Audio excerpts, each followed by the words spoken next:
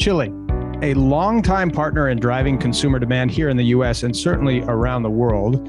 What are the changes or shifts taking place that are impacting this important production region for blueberries?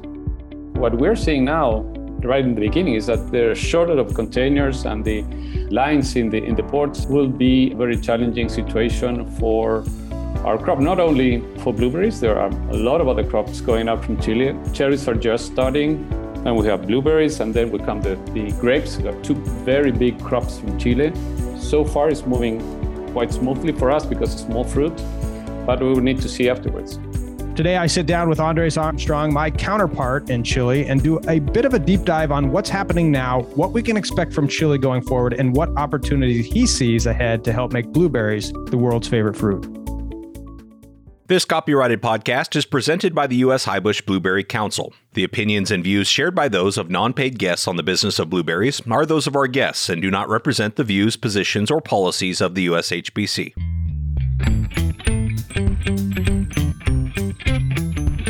The blueberry industry is like no other, passionate, resilient, and innovative. This podcast is your source for the latest information on the management, markets, research, and technology related to blueberry production.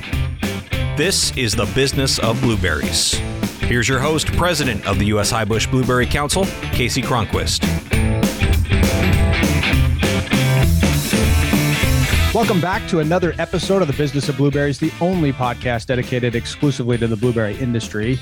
We heard some great feedback from our recent episode about Peru, where we gave an outlook of the season and talked about some of the drivers impacting the blueberry industry there in Peru. Today, we're going to bring you a similar episode focused on Chile. I'm very glad to be joined by the Executive Director of the Chilean Blueberry Committee, Mr. Andres Armstrong. Andres, thank you so much for joining me on the Business of Blueberries. Hello, Casey. Thank you for the invitation. And again, being with you in the podcast is very exciting to me. So thank you very much for having me. Absolutely. And of course, you're a voice that people have heard as part of some of those crop reports that we do each week here on the Business of Blueberries.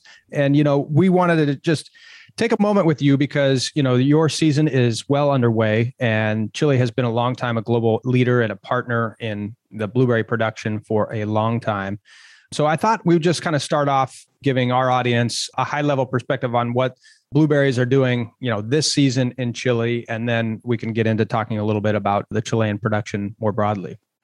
Yeah, from Chile this season, well, the last years we have been pretty stable in our volumes, and I will talk about fresh export volumes. This is what our association does.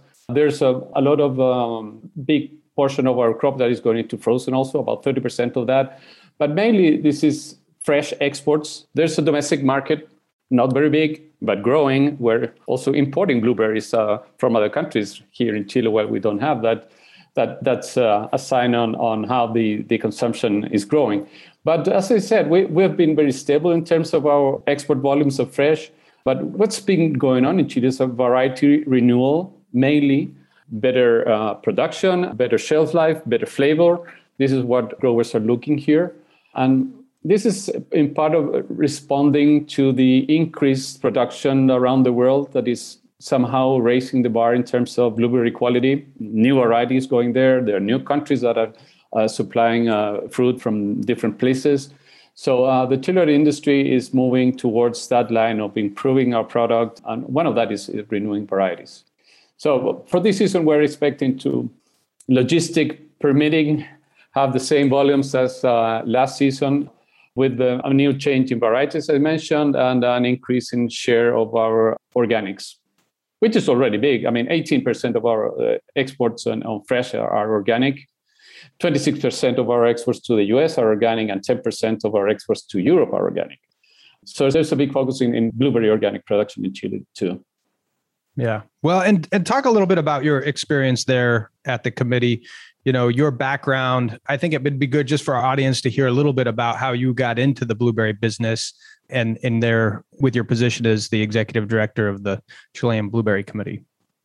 Well, I was pretty new to the industry when I got into the position of the committee. I mean, I was hired to form the committee. It didn't exist when I got there. So I started right from the beginning with the idea to help develop our industry towards the future. We were at that time very focused in the US market.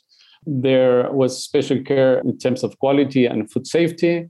But most of our work have been towards improving quality and market development. And from the beginning of that, over 90% of our crop was going into the US. Now, about 50% is going to the US. And the committee and its members, I must say, has a huge effort in terms of market development and going into different countries in Europe, opening China, opening South Korea, going into Taiwan. We've just opened a couple of years ago, India for Chilean blueberries. We're just starting to do some work there, and there's a huge potential, kind of a future thing. But we have been trying to look for new and better markets for our fruit. And I think we've been quite successful in that sense. Yeah, absolutely. And I know we did an episode previously, episode 22, where we talked about some of that counter-seasonal collaboration with Chile that we've had over the years, for us primarily here in the US and your experience with the US HBC, but maybe you could talk a little bit about that thought of a future forward where those counter-seasonal experiences exist in other places. And, where I think the US has been a model of how you would balance year-round supply in a way where, once that hits a place where you've got that availability, at least a level of consistency of sorts of availability year round, consumption drives forward.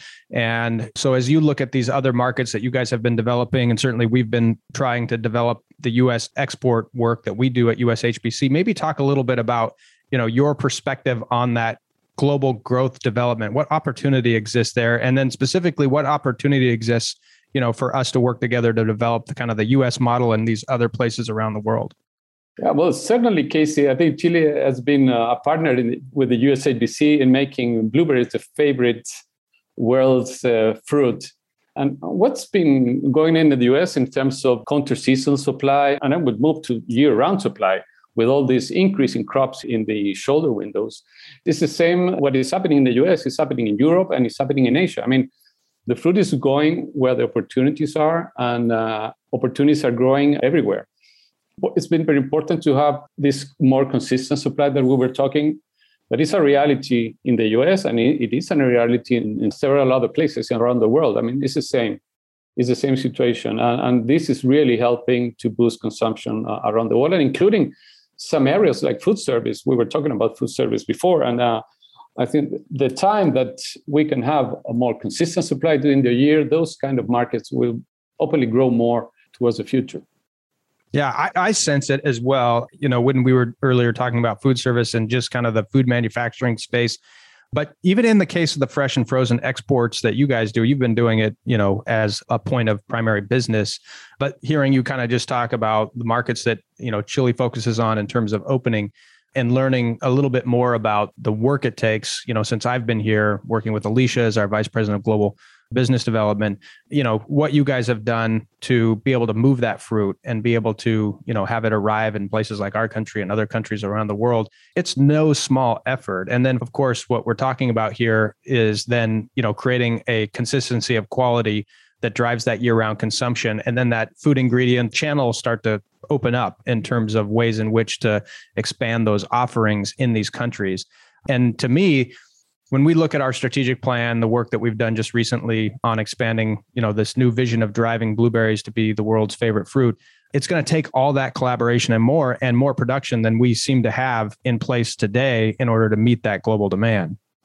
Absolutely. I think Chile has been crucial in that sense, and the new countries have been crucial to move the needle in terms of increased consumption around the world. If you talk to some growers in Chile or in the US, they would be confronting some new competition at some point, some part of the year. And that is true. But the overall effect of all this growing supply is helping to grow demand. That's the biggest and main effect of all that is happening. And all the effort and the support that we are all doing in promoting and marketing and do a better job in terms of quality and condition is helping drive demand. Well, I want to dig a little bit deeper here in what's happening in Chile specifically and what that means for the future of this kind of global growth and vision development. But before we do, let's take a quick break for our crop report. As you know, Andres, parts of South American blueberry harvest is well underway, and we've been lucky to receive weekly updates from our colleagues down there. So here, once again, is your blueberry crop report. It's time for your Blueberry Crop Report, an update on crop conditions and markets from important blueberry growing areas. Today you'll hear from Luis Vegas in Peru. This was recorded on December 1st, 2021. Good morning, everybody. This is Luis with the crop report from Peru up until the end of week 47, which is the week ending on November 28th. So up until week 47 of the season, Peru has shipped a total of 400 million pounds of fresh blueberries worldwide, representing a growth of 33% in volume versus the previous season. From this overall volume, 54% has been shipped to the US. During week 47, a total of 10.4 million pounds were shipped. 55% of the volume was shipped to the US, with 5.7 million pounds, which are expected to arrive to the US market during late December. The volumes from Peru are dropping rapidly during the last weeks. Since week 45, the weekly volumes shipped this season are lower in comparison to the same weeks last season. Finally, we're working on an update of the final forecast for this season that we should have ready for next week. And that's a report from Peru. Thank you. Well, thank you so much to our colleagues who take the time to participate in these reports. As a reminder, you can go to the new USHBC website where you'll find our Data and Insight Center to see more data of what's happening in the blueberry industry. We've made this snapshot view of USDA data on production and price, an online resource for everyone to access easily and quickly. Make sure you go to ushbc.org/data to check that out. All right. Well, now back to our featured conversation with Andres Armstrong. Andres, as we talk about, the development of global consumption, one of the things that we're seeing here in the U.S. that I know you're very familiar with is the challenge we're facing in logistics. Now, it would be great to just kind of get your perspective on what the port challenges in the United States have meant for Chile, just coming to the U.S. in general, but maybe getting even more of a global perspective from your sense of how logistics have impacted our ability to move fruit throughout the world. Well, last season, remember, we're just beginning. We are right under 1% of our crop of the season, so we're just beginning now. So far, it's moving okay because it's not a lot of fruit. But from last season, we had some, I would say, special problems in the west coast of the U.S. and some parts of Europe and China.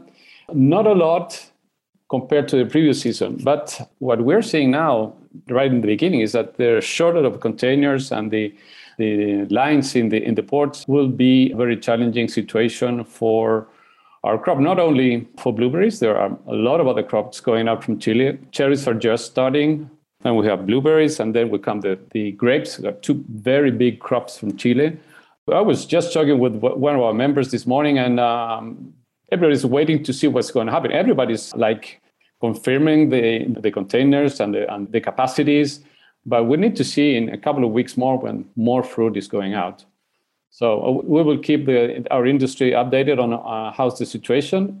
So far, it's moving quite smoothly for us because it's small fruit, but we will need to see afterwards.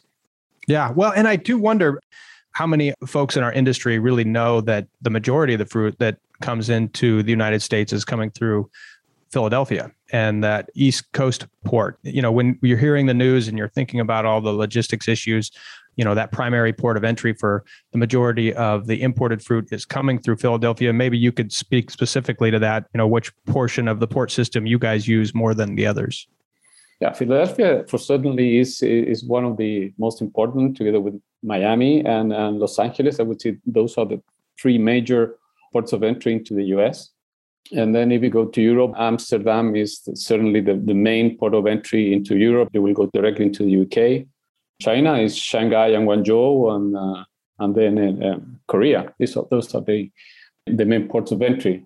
So as I told you, I think we will need how to this develops, but so far what we're seeing, that would be very challenging and might lead to less fruit being shipped this season out of Chile for blueberries. We need to see that. But there's not a minor chance that might be the case. Yeah. Well, we'll be watching closely with you. And I know you gave us a great overview earlier of just kind of the industry down there. But What changes are you seeing or have you seen in these recent years that are really kind of driving the evolution of the blueberry industry there in Chile? Plantings, varieties, policies, what's reshaping the supply there? You don't have for every fruit that the alternative to move fruit to the processed market, which is always good because when you have fruit not good enough to travel, remember that we don't use air shipments anymore, very small. So everybody's going out by ship. And that provides the fruit transit times that can move from 2 to 3 weeks. And it's challenging for the fruit. So some of the older varieties have a home in the frozen market, which is good because there's a way you can keep those away from the fresh and find a home that is, is reasonable for the grower. So that is one big change, moving through new varieties that travel better. And then there's also a lot of technological changes going in the orchards, in the packing houses. We've seen the evolution of the optic lines that began in Chile like 6 years ago, that there was adoption of a technology that was used in cherries. And they moved that into blueberries. That was a huge change in terms of how to select and pack the fruit by sizes and less hands during the process. So that's a huge change. And then all the technology, post-harvest technology, the different bags to preserve the fruit, to avoid dehydration, to avoid fruit to lose their firmness. There's a lot of changes. And that way, we didn't use plastic bags, not a long time ago. But now every shipments going to major markets are using plastic bags to avoid dehydration. And that is providing a huge difference in terms of the fruit quality arriving into the markets.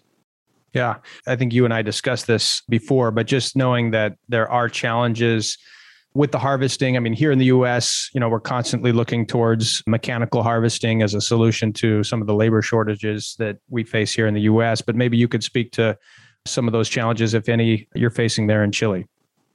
Yeah, I think this is a world situation, lack of labor when we're talking about fresh. And that would be more challenging for Chile because of the transit times that we have to different markets. We have a bigger challenge there. So how to tackle that situation? Varieties is one. The alternative of frozen is another one. And then moving towards, I wouldn't say mechanical harvesting yet. It might go there, but mechanical aided harvest for improving labor efficiency when harvesting. That's a very crucial part of the process when we're thinking about quality. If you're not harvesting your orchard in the speed you need, then you will have a problem in the future in terms of fruit quality. So that is a key factor. And we've been working to improve the efficiency of labor. And also trying to get facilitate the entrance of harvested from other countries. We don't have a legislation that facilitates that. But in light of all the COVID situation, the lack of people, the difficulties for traveling, there's a project now going in the government towards, I would say, improving the possibilities of having seasonal labor, especially for agriculture. So that would be a very good news in terms of, providing more hands towards the work we need to do in agriculture and especially in fruits. Not only blueberries, but other crops are growing like cherries or table grapes. Yeah, that's what I was just going to ask. You have competition for labor. We have that here in the US. We're all kind of competing for labor.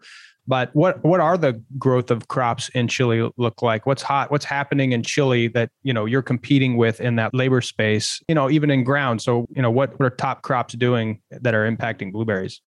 Well, top growing crop in Chile now are cherries. They're in a season where overlaps with blueberries in like the first third of the blueberry crop. Then the cherries are done and then you only have blueberries. And by the end of blueberries, you start the harvesting of table grapes. Sort of balances, but at some weeks, in some places, you have a very tough competition for labor between all these crops. But cherries are the number one growing crop in Chile for the last 2 years. Yeah. Yeah. What's driving that growth from your perspective? One simple question to that, Casey. Yeah. China. Yeah. They love their cherries. Love the cherries. And it's a special gift occasion for the Chinese New Year. They're trying to expand the sales of cherries different weeks, but the Chinese year is always driving a lot of fruit. Wow. Well, As you guys have had to compete with that and you think about what this last year has been like, maybe you could share just a little bit from your perspective on what the global pandemic has done in terms of impacting Chile and the way it's maybe changed the blueberry industry there in Chile. Well, we have to, adapt our processes. To keep people's safety first. What's first thing to do, and created some problems there, but we were able to adapt to that. Not a lot of problems, but the COVID situation created also a lack of hands. Two situations. One is that the government started putting out some incentives to, make people don't get sick and stay at home. And when you're saying stay at home, you're saying don't go to work. You can work from home, but you cannot harvest your blueberries from home, So there was, and there still are, some incentives to, avoid having increase in the COVID cases. So that is affecting the labor availability. And the other factor is that it's more difficult to travel. So foreign countries, laborers that usually come to Chile for the agriculture season, that went down. People are coming, but in less numbers than we had before. So I would say the two major impacts down here in Chile, besides the impacts that we are seeing now in the unbalance in the world trade that is creating all this situation with the lack of containers and the unbalanced exchange of goods around the world is creating. But on the other hand, COVID has also, I think, enhanced or make it more visible the importance of consuming fruit and healthy fruits like blueberries. We have seen the changes in consumption of citrus, for example, or kiwis, and also blueberries. So I think on that side of consumption, COVID has helped to boost demand also. Yeah. Well, Andres, let's take a quick break here for our marketing boost. We'll be right back to this conversation in a moment. But for now, here's USHBC NABC Vice President of Marketing and Communications, Jennifer Sparks. Thanks, Casey. With Thanksgiving behind us, we've now officially entered the season of holiday parties, cookie swaps, and showing our neighbors some love with delectable treats. Enter blueberries.